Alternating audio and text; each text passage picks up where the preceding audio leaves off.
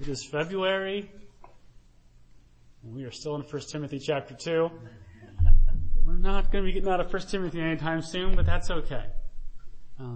Tonight, we're going to look at 3 verses. And so you can tell that we're going at a snail's pace here. And I think next month it'll be a bigger chunk. But as I was praying about our time this evening tonight, what I felt, what I think is true, I know is true, is I'd rather read 3 verses and be changed than read a chapter and totally forget what we read. And I think what you're going to find is in these 3 simple verses, there is a treasure of truth and of application. And so I pray that our meager attempts in working our way through this book would be used by God in glorious ways. And our message for tonight, or the title of the message tonight, if you're taking notes or if you're just participating along and listening with us, is God. We want to be a God-Exalting Youth Group full of God-Exalting Teens. A God-Exalting Youth Group full of God-Exalting Teens. And if you don't understand what that means, that's okay. The problem is if you don't understand it on the way out of here tonight. This is well known to some of you, but God cares about your life. God cares about you. You might not feel that, but it's true. God says it's true. And He wants to help you and I to understand what it looks like in real life to be a disciple of Jesus. If any of us have a temptation to think that Christianity is just adhering to some facts, or just doing a couple things on Sunday morning and occasionally on Saturday night, and then going back into real life, all we need to do is read 1 Timothy to know that's not true. This book makes clear that we are saved by God's grace alone. We aren't saved through our works. We're not saved through our merit. We're saved, as we've sung about tonight, by repenting of our sin, turning away from the world, turning away from the things the world offers, and trusting in Jesus as Lord and Savior. So we're forgiven not because of our efforts, but in trusting by faith in the efforts of Christ. Christ led the perfect life. Christ died on the cross for our sins. So we're saved by grace alone. And yet, and then 1 Timothy talks about that grace alone, but 1 Timothy also talks about the fact that if you are a disciple of Christ, your life will never be the same. That when you become a Christian, you are radically changed by God. And this evening, in these 3 little verses, God tells us a little bit more about what it means to be a follower of Christ. So, we're going to read 1 Timothy chapter 2, verses 8 to 10, and then we'll pray. This is God's perfect word. It says, I desire, then, that in every place the men should pray, lifting holy hands, without anger or quarreling. Likewise, also, that women should adorn themselves in respectable apparel with modesty and self-control, not with braided hair and gold or pearls or costly attire, but with what is proper for women who profess godliness with good works. Lord, we pray that you would remind us this evening that our hope and our peace and our righteousness are found in you and you alone. Lord, I pray that you would remind us of your great love for us. And I pray, Lord, that you would remind us that the one who's been saved by you is changed by you. And Lord, my desire, I know many here, their desire is that we would be God-exalting teens. God-exalting parents. That we would be men and women who live for your glory. That we would be about you and not ourselves. And so, Lord, as we look at these verses, I pray you would encourage us and help us, Lord, to be more and more like our Savior. It's in His name we pray. In Jesus' name, amen. So 2 points tonight. Point 1, holy men of God. Point 2, godly women of holiness. So point 1, holy men of God. Point 2, godly women of holiness. And as you notice from either the passage or my points, this passage is structured into two very clear sections. One to the guys, one to the girls. And my encouragement to you, and I'm going to give reasons why, my encouragement to you though, is don't check out when it's not talking about you. So my last name is Ross. And in school, when they would do things in alphabetical order, whether it was a class assignment or something else, when they would start going through the A's, I would just check out. I was going to my happy place. I'd start thinking about sports or some book I was reading or sports, or I mentioned sports, and so I would just kind of check out. And just, it was like my subconscious was listening, and when they'd get around the M's, I would start listening again. I was so jealous when I met Kelly. Kelly's maiden name is Anderson. I thought, Anderson, you could have them say your name and then you could completely check out. She goes, yeah, you gotta be married to a Ross and now I get bumped to the back, right? And so don't do that. Don't do that when we're talking to the other gender. Here's 3 quick reasons why. One, although God's word here and in scripture sometimes talks to specific groups that you might not be a part of, all of God's word is profitable. 2 Timothy 3:16. All of God's word is breathed out by God and is profitable. So it's all profitable. We grow in studying every verse of the Bible, even if application of that verse looks different based on gender or season of life. And so, even as a married man, when I hear verses to singles, there's an application there. It's a different application, but when it talks about singles finding their identity in Christ and remembering who they are in Jesus and laying their life down for God, that applies to me even if the application's different. So, guys, listen to the girls sections and girls listen to the guys sections because there is application even if it's different in application. 2, if you are a Christian, you are a brother or sister to every other believer in Christ, which means our church and this youth group is family. If you are a Christian here, you are in family, you are in community with every other Christian. So we're family in the deepest sense of the word. And as a brother or sister in Christ, you are called to pray for, to care for, to encourage the other brothers and sisters in Christ that God has sovereignly placed around you. It just didn't happen that you're here tonight or you're in this youth group or you're in this church and some other people are here too. No, they're there on purpose.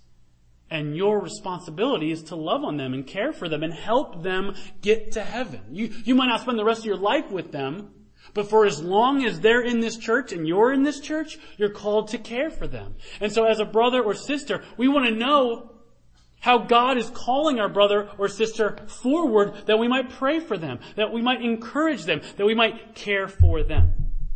So don't check out so that you can be a means of grace to them. And 3, preparation for marriage. And this is a comment to the youngest and the oldest teen in this room. You might not be in a season right now where dating is appropriate. If you're not spiritually, physically, financially ready to marry, most likely you're not ready to date. However, and I think that as you've gotten time with me, some of the older guys, over the years, you've heard me say this. It doesn't shock me when a guy or a girl is attracted to another guy or girl in this group. You're not going to hear from me, "Oh, you sinner. You like a girl in our youth group? Or you like a guy in our youth group? Oh my. I'm so taken back by this." You might not be ready to date, but it's a good thing. The question I ask the guys is not, "Oh, what a shock." It's, who are you attracted to?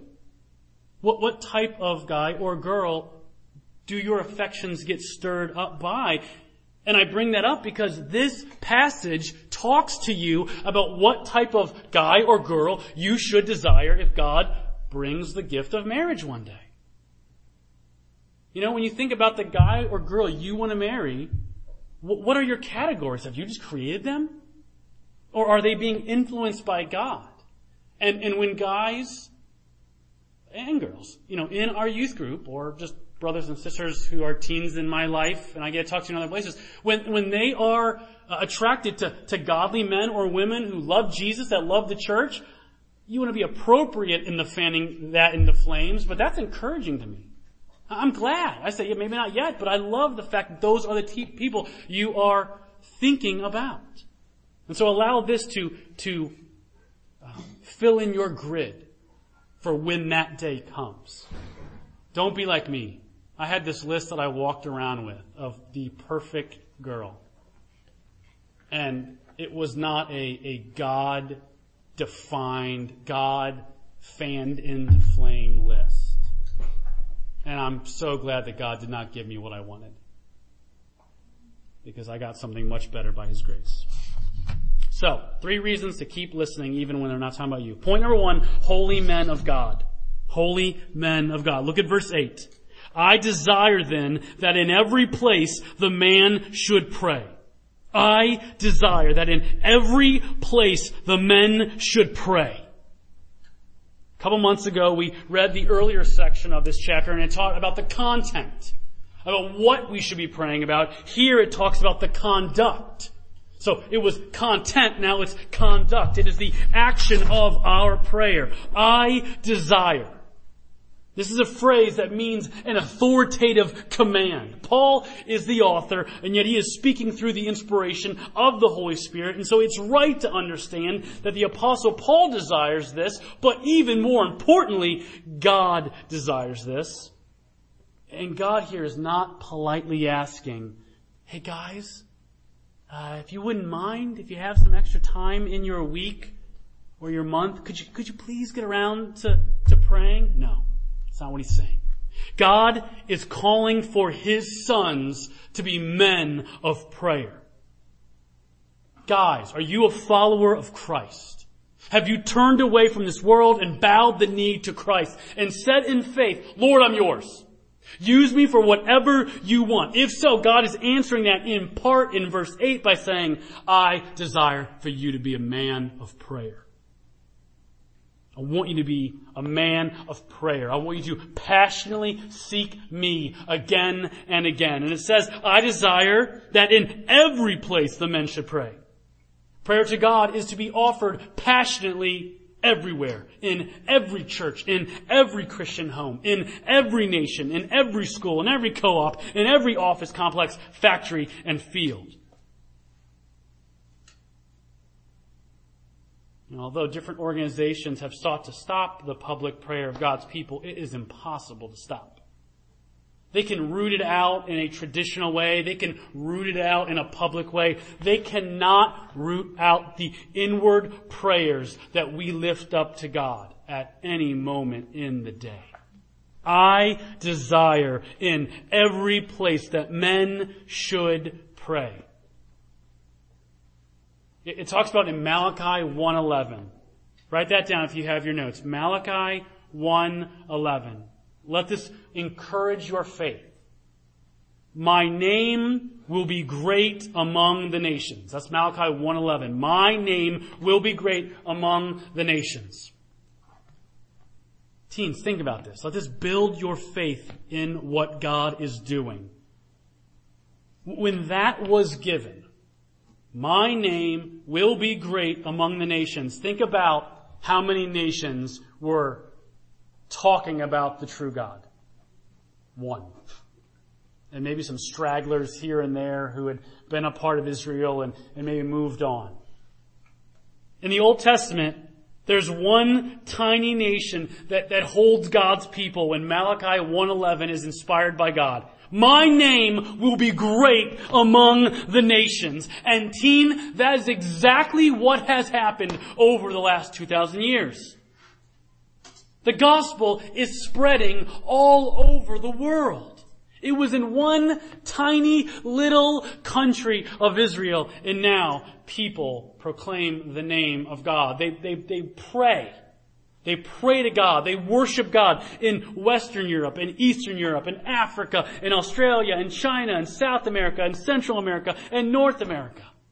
I know that's just true, right? You get to pray for the nations, and we're trying to pick some of the hardest nations, the most kind of hardened up by the walls of politics or, different religions. And yet even in the countries we pick for pray for the nations, there's Christians there. And so even in the hard countries, we see some believers. And so yeah, of course, believers all over the world. Do you see that as God's power? He desires people to pray everywhere. And he is moving that forward by the advancement of the gospel. And so Christians are to pray all over the world, and this applies a little bit closer to home, we're called to pray in every area of life. If you have your notes, I encourage you to write that. In this praying everywhere, I desire that in every place the men should pray. That means every local church, every Christian local church, there should be men passionately praying, but it also means every area of your life. We can be tempted to segment our life into different sections, right? When I was a teen, there was church Ben, there was school Ben, there was work Ben, there was home Ben, there was sports, music, friends. There's all these different kind of components in my mind. And maybe you feel this at times. Prayer makes sense in some of those areas. Church, yeah, that makes sense to pray at church. Maybe around the dinner table, that makes sense. Maybe before we do devotions or you just read the Bible, that makes sense. But we build these walls up that, I don't pray in those other areas. Pray at school? What? Pray before sports or before a big recital or before a math test or maybe just where I'm struggling in the middle of something? Praying then? We build false walls up. They're not real. We segment our life like that, but God doesn't segment your life like that. God doesn't say He's Lord of some areas but not all. He doesn't say, hey, interact with me here but not over here. He wants you to, in every area of your life, to be a man and a woman of prayer. Young man, do you have that type of zeal? Do you have that type of heart to say, God, in every single area, I need your grace. I need your direction. I need your help.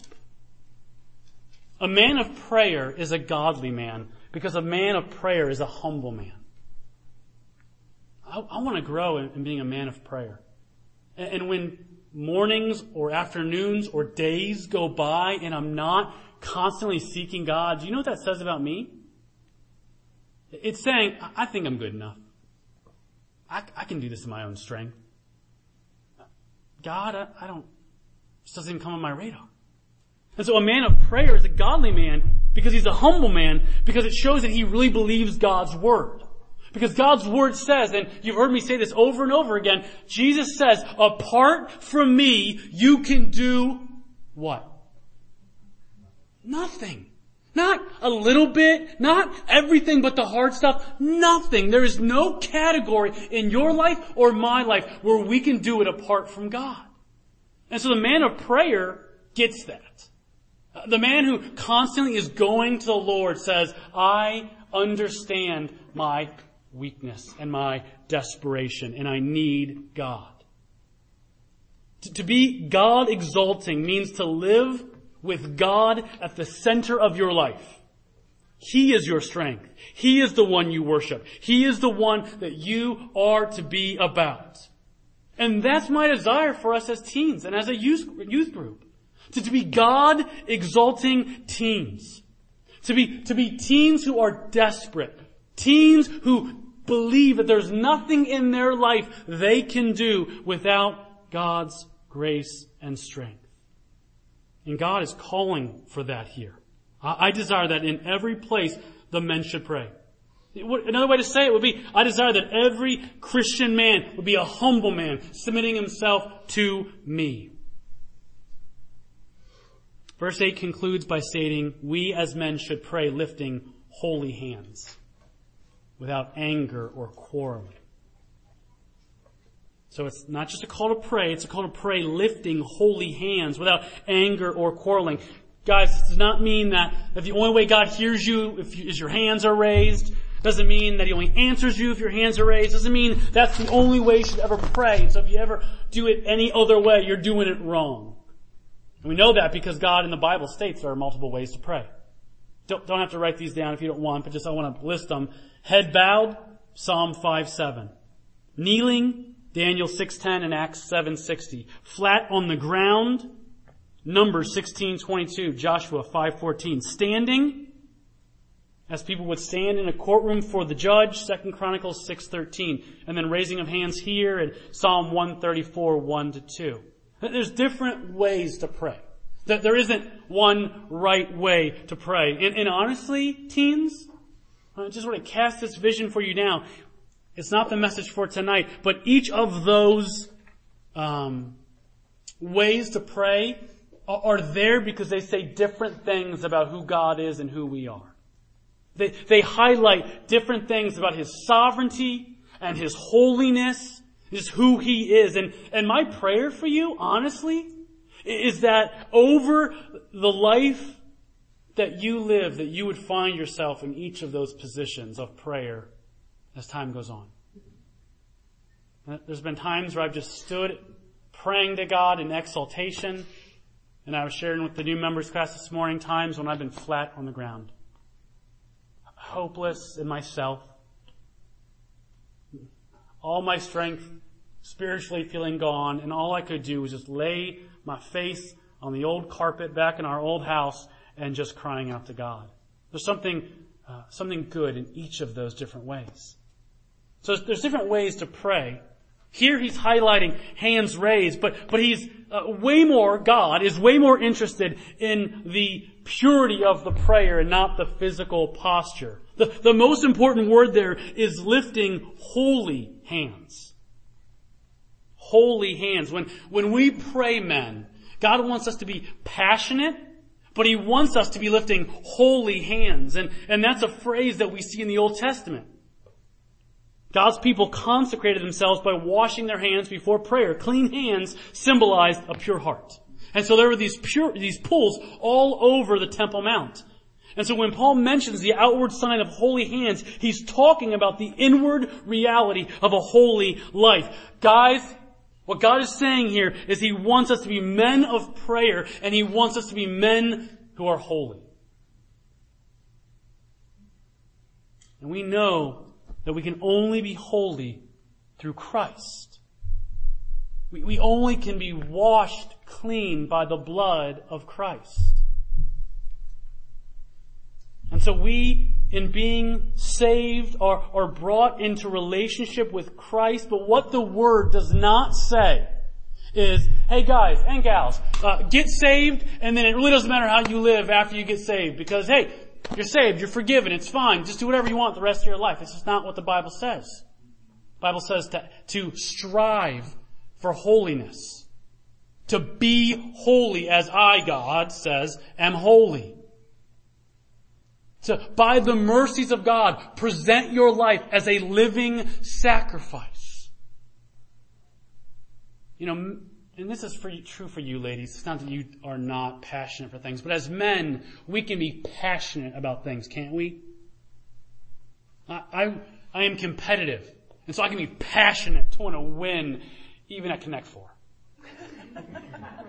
Malin was like getting close to beating me. It's not going to happen. Anderson constantly beats me at Battleship. And it's just a game of chance. And Anderson's like, yeah, and you lost again. So I can set my mind on something competitive, or when it comes to just a physical activity. Okay, however fast I ran last time, I want to run faster this time. Or it can be anything, but just as men, I'm going to achieve this. And those things are good. It's not wrong to have your eyes fixed on something and to go after it. But if we are excited about something as silly as Connect 4, or running, or finances, how much more when it comes to holiness? Christ-exalting teens, God-exalting teens are men who are saying, I want to be more like Christ. Yes, I'm resting in grace. I'm not trying to earn something. I'm not trying to climb a ladder. In light of what God has done, I want to be more like Jesus. Guys, is that how you are? Is that how I am? Where do I need to ask God for fresh grace and strength to be that type of man? I don't want to be a group that just kind of meanders through the teen years. Let's be men who pursue Christ now. Let's be godly men of prayer lifting holy hands. God's word is clear that when we are far from the Lord relationally, that hinders our prayers. It talks about husbands, that husbands who are far from the Lord, it hinders their prayers in praying for their wife. And so we want to think about these passages and be affected and to be men who pursue holiness. May we be like that man in Luke 18:13. Be merciful to me, a sinner, Lord. Holy men are not men who are like, I'm awesome, and so God, listen to me.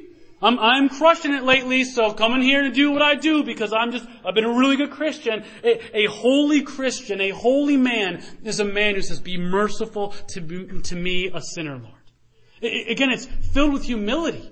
It's filled with grace. Teens and dads and Ben, are you and I men of prayer? Do we see it as a command, or is it kind of see it as a secondary thing? Yeah, if I get around to it. God's calling us to be men of prayer.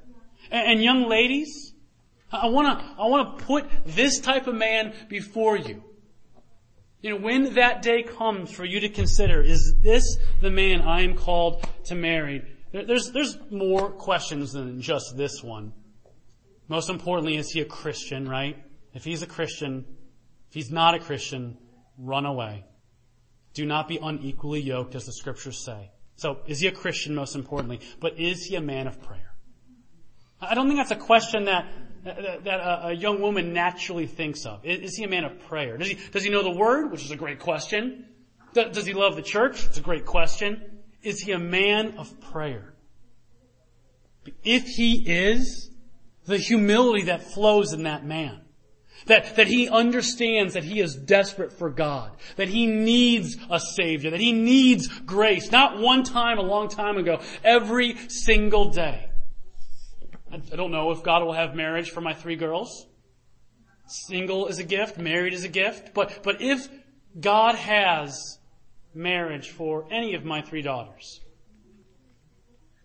if he's not rich, if he doesn't have a great job, if he's not uber gifted, if he's not, an amazing extrovert and just easy to hang out with, if he's not those things, but he's a man of prayer, my daughter's a winner, and it'll be my joy to give her hand in marriage.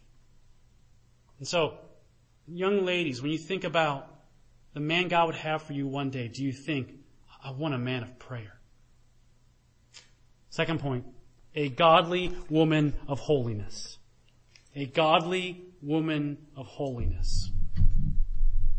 Verse 9 begins with an important word. Likewise. Likewise. That's an important word because it shows that Paul is seeking to connect what he is about to say with what he has just said. I'm sure for a lot of you ladies, my guess, could be wrong, but my guess is you've heard verse 9. But sometimes it gets pulled out of context. It's a verse about modesty, and modesty is important, so let's read that verse. But the likewise shows us that we need to see what it's connected to. And it's connected to holiness. Because what he's saying here for the guys is the difference between holy hands is anger and quarreling. So don't be an angry man. Don't be a man who quarrels. Don't be a divisive man. That's the opposite of being a holy man. Likewise, also, that women should adorn themselves in respectable apparel, with modesty and self-control, not with braided hair and gold or pearls or costly attire, but with what is proper for women who profess godliness. That verse 10 is so important. So men, godly men, are you a follower of Christ? You should look different than the world. You should be holy. You shouldn't be angry like the men of the world. You should not be quarrelsome like the men of the world. Likewise, are you a woman who is a follower of Christ? Are you a disciple of Christ? Are you one, as it says in verse 10, who profess godliness? You also should look different than the world. God's people should look different. We should be holy. One of the definitions of holy is set apart. And so when it comes to the ladies, obviously God's Word says more than this. We're looking at these 3 verses tonight. This is not all that it means to be a godly woman by any measure. But one of the things that that distinguishes a godly woman who professes godliness is the way she appears outwardly. And it's so important in understanding who Paul is writing to and the culture they live in. And it doesn't mean, teens, and this is important, it doesn't mean that truth changes based on the culture you read it. It's not true. Wouldn't be true in America in this way and then true in Europe in a different way. No. God's word is once for all time truth. But he is writing to real people. He's writing to real cultures. And so it's important that you and I understand context so we understand who he's writing to, the culture they live in, and it helps us to understand what he means. And so, as we've already talked about in this study, he's writing to the church in Ephesus. This is a Hellenistic culture. And in this culture, elaborately braided hair was a sign of extravagant luxury. Okay, so if you would have saw a woman in Ephesus with braided hair, it would have said something about the cost. It would have said something about her social position. When I walk in the house at night after a work day and I see Madeline's hair braided, dollar signs don't go off in my head, right? I don't say, Kelly, what have you done? Why did you spend all that money on Madeline's hair? I don't say that. As a 10-year-old girl, I usually just affirm her that, hey, you're getting better and better at braiding your own hair. Kind of feel a little bit sad that she's getting better and better at braiding her own hair, right? I liked it when it was just crazy, and I'm doing it. I was going to say something, but I'm going to respect my daughter. She might or might not have had a crazy bird's, nest back there one time, and didn't come out for a couple days. I don't know. She's getting better and better at braiding her hair, and it doesn't mean that she sees herself as above others. She's braiding her hair. And Selah, our one daughter, is African American. And so to keep her hair healthy, Kelly has to every couple weeks change the style. And so, as any of you know, they know Selah, it goes from kind of puffs to rows to beads. And it doesn't mean, we never look at Selah and think, oh, she's got the beads in. Oh, it'll hoity-toity around here. We don't look at the beads and say, oh, beads are upper class while puffs are lower class. We just don't do that when it comes to hair in our culture like this. But that's not the way it was in their culture. In their culture, that amazing, fancy, complex braid, it came with weight. It came with a kind of a value system. It came with a financial cost associated with it. And in understanding the context further, Paul doesn't just say braided hair. He says braided hair and gold or pearls or costly attire. And in this culture, and we can relate to this, there were women who were spending great amounts of money by what God had given them in both time and money to their outward appearance. For the purpose, and this is so important, they were spending great amounts of money for the purpose of finding their identity in what others thought of them. That's so important. They were spending all this money on their hair, all this money in jewelry, all this money in clothing to find their identity in what the culture thought about them. And so it doesn't mean necessarily in their culture or ours that elaborate hairstyles or expensive jewelry or expensive clothes is proof of vanity and worldliness, but it was potential evidence of that. And that if it was true, it should not be the case for a professing godly woman. Finally, in regards to understanding the culture in which Paul wrote, excessive adornment was characteristic not only of those who sought to place their identity in wealth, but also those who were physically immoral. Ephesus was home to the goddess Artemis, who was known for physical immorality and marital unfaithfulness. And the members of the church in Ephesus could have seen the temple from where they were, the temple of Artemis. And the followers of this goddess actually loitered around the outside of the temple. And Paul is stating here, not just that the women of Christ, that they shouldn't seek the same places of identity and worth and value as the rich, but it also says that they should not dress in a way similar to those who were physically immoral. And ladies, as Christians, we're all called to take a stand for different things, but when it comes to this topic, as Christians, there are times when we are called by God lovingly, graciously to stand against certain things in our culture, to not go with the culture, to show that Christians are different. And I say graciously and lovingly on purpose. It's not an arrogant standing against the culture. It's a loving, gracious, we are different as Christians. And what Paul is saying here is that in word and action, you should stand against a culture that finds your identity in your clothing and your fashion choices and the dresses you wear and the jewelry you wear, and not view you as a piece of meat and not a woman cherished and made in the image of God. As women, you're called to stand for that you're more than your outfit. You're more than your clothing. You're more than something to be looked upon. And guys, we're called to stand for that as well. We're called to help them in that. That's not, that's for you girls. That's something for you to need to deal with. No, as men, we're called to support and pray and help and care for that. Probably most importantly by not doing it, right? But by not viewing them as simply something to be viewed, but to see them as women made in the image of God. Christian women should feel more loved, more cared for, more respected than any other women on the face of the earth. And that's for you teen guys as much as it's for the fathers in this room. When you are around Christian girls, do they feel your respect and your love and your care in all the right ways? And so it's saying here, what you're not supposed to do. You're not supposed to find your identity in your fashion. You're not supposed to find your identity in expensive jewels. You're not to spend outrageous amounts of money on outward appearance. But it goes beyond that.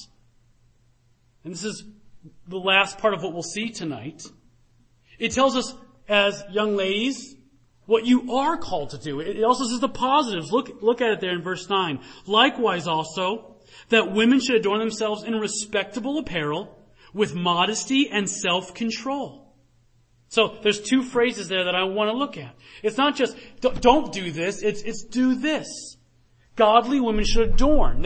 You should clothe yourself in respectable apparel. That first phrase means appropriate clothing. Godly women should wear appropriate clothing. Clothing that is suitable for someone who calls themselves a follower of Christ. Just like the men should be appropriate in how they speak. You should not be angry. How can you say that you're a follower of Christ and yet just be quarrelsome and divisive and angry? That is not appropriate. And in the same way, if you are a follower of Christ, desire to wear respectable apparel. Do not wear worldly clothes or revealing clothes or spend a large percentage of your money on clothes and jewels. And there's not, and we'll talk about this more in a moment, girls, it's not a do this, not that. It really does come down to prayer, doesn't it? It really does come to interacting with your parents or interacting with your friends and talking through these things. Talking to Kelly tonight about it, and Kelly was saying, the question of what does it look like to glorify God in my fashion or in my clothing, that doesn't come easy. And it would be so much easier if we just said, well, it means this and not this. But as we'll talk about in just a moment, it's not that easy. So I know that in saying respectable attire, that could come with a lot of questions, and I want to help you with that, and your mom's probably even more helpfully will want to talk to you about that. But what does that mean? Because we see it here in God's Word. The other phrase is with modesty and self-control. With modesty and self-control. And I love this phrase because it shows that it's not simply the clothes and jewelry you wear or don't wear, but your heart. It's not just putting on, okay, these clothes are godly clothes, so I'll put these clothes on. No, it goes so much deeper. It goes into your heart. I think people get into trouble when it comes to modesty when they leave out the importance of the heart. If you leave out the heart, you minimize modesty to simply outward fulfilling of some rules. And if we teach or believe that modesty is fulfilled when the skirt is a specific length. I was joking about like bringing a tape measure tonight and see if I can get you guys to buy into that. Hey, I brought my tape measure. Let's see what is appropriate. Let's see when you yell out when you think I'm there. You know, that's just not modesty as biblically defined. It's not a specific length. It's not a certain earring size. Okay, so if you have a diamond that's this carat, you're okay. But if it's a little bit bigger, oh, you are a horrible sinner. Right? It doesn't work like that. It's not about a certain brand. You know, okay, this brand is okay, but this brand is not. If we play those games, and I'm not saying that there aren't real application points, but if we play the game that it's purely outside of us, we miss what God wants to do.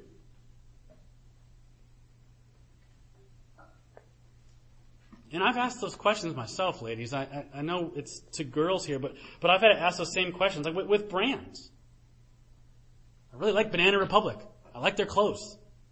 And I have to ask myself, do I like their clothes because it's Banana Republic? And I like when people like the clothes I wear? And, ooh, is that Banana Republic? You know, or is there I like it because I think it's well made, and I go to the outlet, so it's like half the price, and, you know, and these are clothes that stand the test of time. So these are heart questions that I need to ask. So it's not just certain rules, it's what's coming out of the heart, because modesty, it actually means considering and having regard for others. I think sometimes we make modesty means, again, a certain length.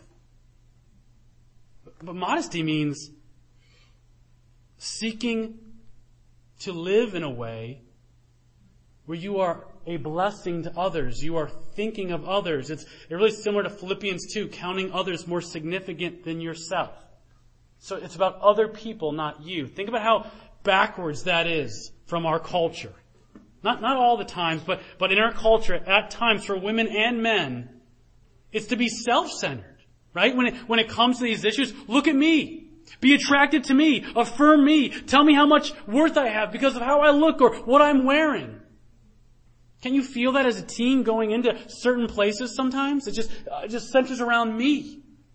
Okay, am I wearing something that people like? I hope they don't make fun of me. I hope this is nice. Finding my value in if they like it and sinking if they don't. That's not modesty. Modesty is saying, how do I live in such a way where I glorify God with my body, with my outward appearance? And so the call here, ladies, in being modest is to not be putting yourself forward in an inappropriate way. To not put yourself forward in a way that it's just all about you. And I'll talk more about this in a moment, but seeking to dress nice is not wrong. However, if your motive in dressing a certain way is to gain something from others that you already have in Christ, something's off. If you're trying in what you're wearing, your motive is, I want to gain approval, I want to gain identity, I want people to like me, you're finding something in others that you can only find in Christ. You see, when we make modesty about the heart, we realize it's not just what you're wearing, but why you're wearing it. And that matters. It's not just the what, but the why. We can simply follow some rules on a chart, but in the why question, we have to go to God for help, for guidance. And girls, this passage is not saying that if a Christian woman is ever interested in fashion, you have sinned. It's not saying Christian girls should only wear dark gray all the time. And if you ever go past dark gray, what are you doing? It's not saying you should never wear jewelry. Don't go too far. God is a creative God. He loves beauty. He loves creativity. Today was a beautiful day, wasn't it? He made it. And He made you. And He loves you. And He loves your creativity. He loves the creativity of many of you in the way it comes out in fashion. It's not wrong to put something together and say, I really like how this looks. Madeline, she loves to draw, and she likes to draw different fashion outfits. And I encourage her in that. If they're inappropriate, we have a conversation, right? But creativity? Do you not think that people that create beautiful outfits, that they glorify God whether they know it or not? That He is a creative God? That He makes, that He invents? So, please don't hear me say that somehow, if you don't wear sweatpants tomorrow, you're off. That's just not true. It's not what God's saying. Now, I wish we all wore sweatpants and hoodies. That would be a perfect life for me, I think. Mrs. Ross said the other day, there's no amount of money you wouldn't spend on a good hoodie. She is right. Because I can get 1,000 wears out of those hoodies. But if you like to dress up more, it's not wrong. Here's what God is saying. Don't find your identity in your fashion. Don't find your worth in what people think of your outward beauty. Don't find your identity and your value in what's in your closet. Don't find your identity and value in where it's from. That's the culture putting that in front of you. Don't buy the hype. And the other way of saying it, glorify God in your appearance. Think of others. Consider God. Consider your motives. And seek in a right way to glorify God with your body. And guys, as I said to the girls, guys, let's grow in our desire to marry women with a heart of modesty. Because a woman whose identity and value is in Christ and not in this world is invaluable. A woman who wants to remember that she first and foremost is a follower of Jesus, that's a treasure. Proverbs 31:30, charm is deceitful and beauty is vain, but a woman who fears the Lord is to be praised. A woman who submits herself to the Word and tackles hard things like this. This isn't like a message where, it's all tied up and we all know what to do now. It's, for guys and gals, there's a going to the Lord and talking to our parents and what does this look like and what do you think, Mom and Dad? But that's the type of woman I want you guys marrying. Not someone who just quickly moves on from God's Word, but grabs and says, okay, what does it look like to obey this Scripture? What does it look like? Okay, I have this desire for fashion, and yet I don't want it to be my identity. I like to wear nice things, and yet I want to be modest. And what does it mean to be modest? And really seeking God. That's a gift to us as men. And we close, and this will not surprise you, we close with the gospel, because none of us have done this perfectly, right? There's no guy here who can just say, yep, I lift my holy hands all the time. No, my hands are stained with sin, and it's only by the blood of Christ that I can move towards God. And for you as girls, I don't want to speak for you, but my guess is there's been times where you've found your identity and your worth and your value in what people think and not what God thinks. And so we all need to go to God again and just be reminded of His grace and His mercy. If you've blown it, like I've blown it again and again, you don't run from God, you run to God because of Christ. You can go confidently to the throne of grace. He will give you grace upon grace, and He will give us eyes and hearts and minds to want to live for Him. To be God-Exalting Teens, and by God's grace for this to be a God-Exalting Youth Group. It doesn't mean perfect. It doesn't mean perfect. It means men and women, teens, who say, God, we want You to be our everything. Let's pray. Lord, I pray that You would help us to apply this passage. Lord, I pray that as men, we would be men of prayer. That whatever is holding us back, that You would remove, that we would constantly be passionate men, lifting up holy hands. That we be men pursuing holiness and going to You again and again for grace and strength, Lord. And I pray for the women, Lord, that likewise they would look different than the world.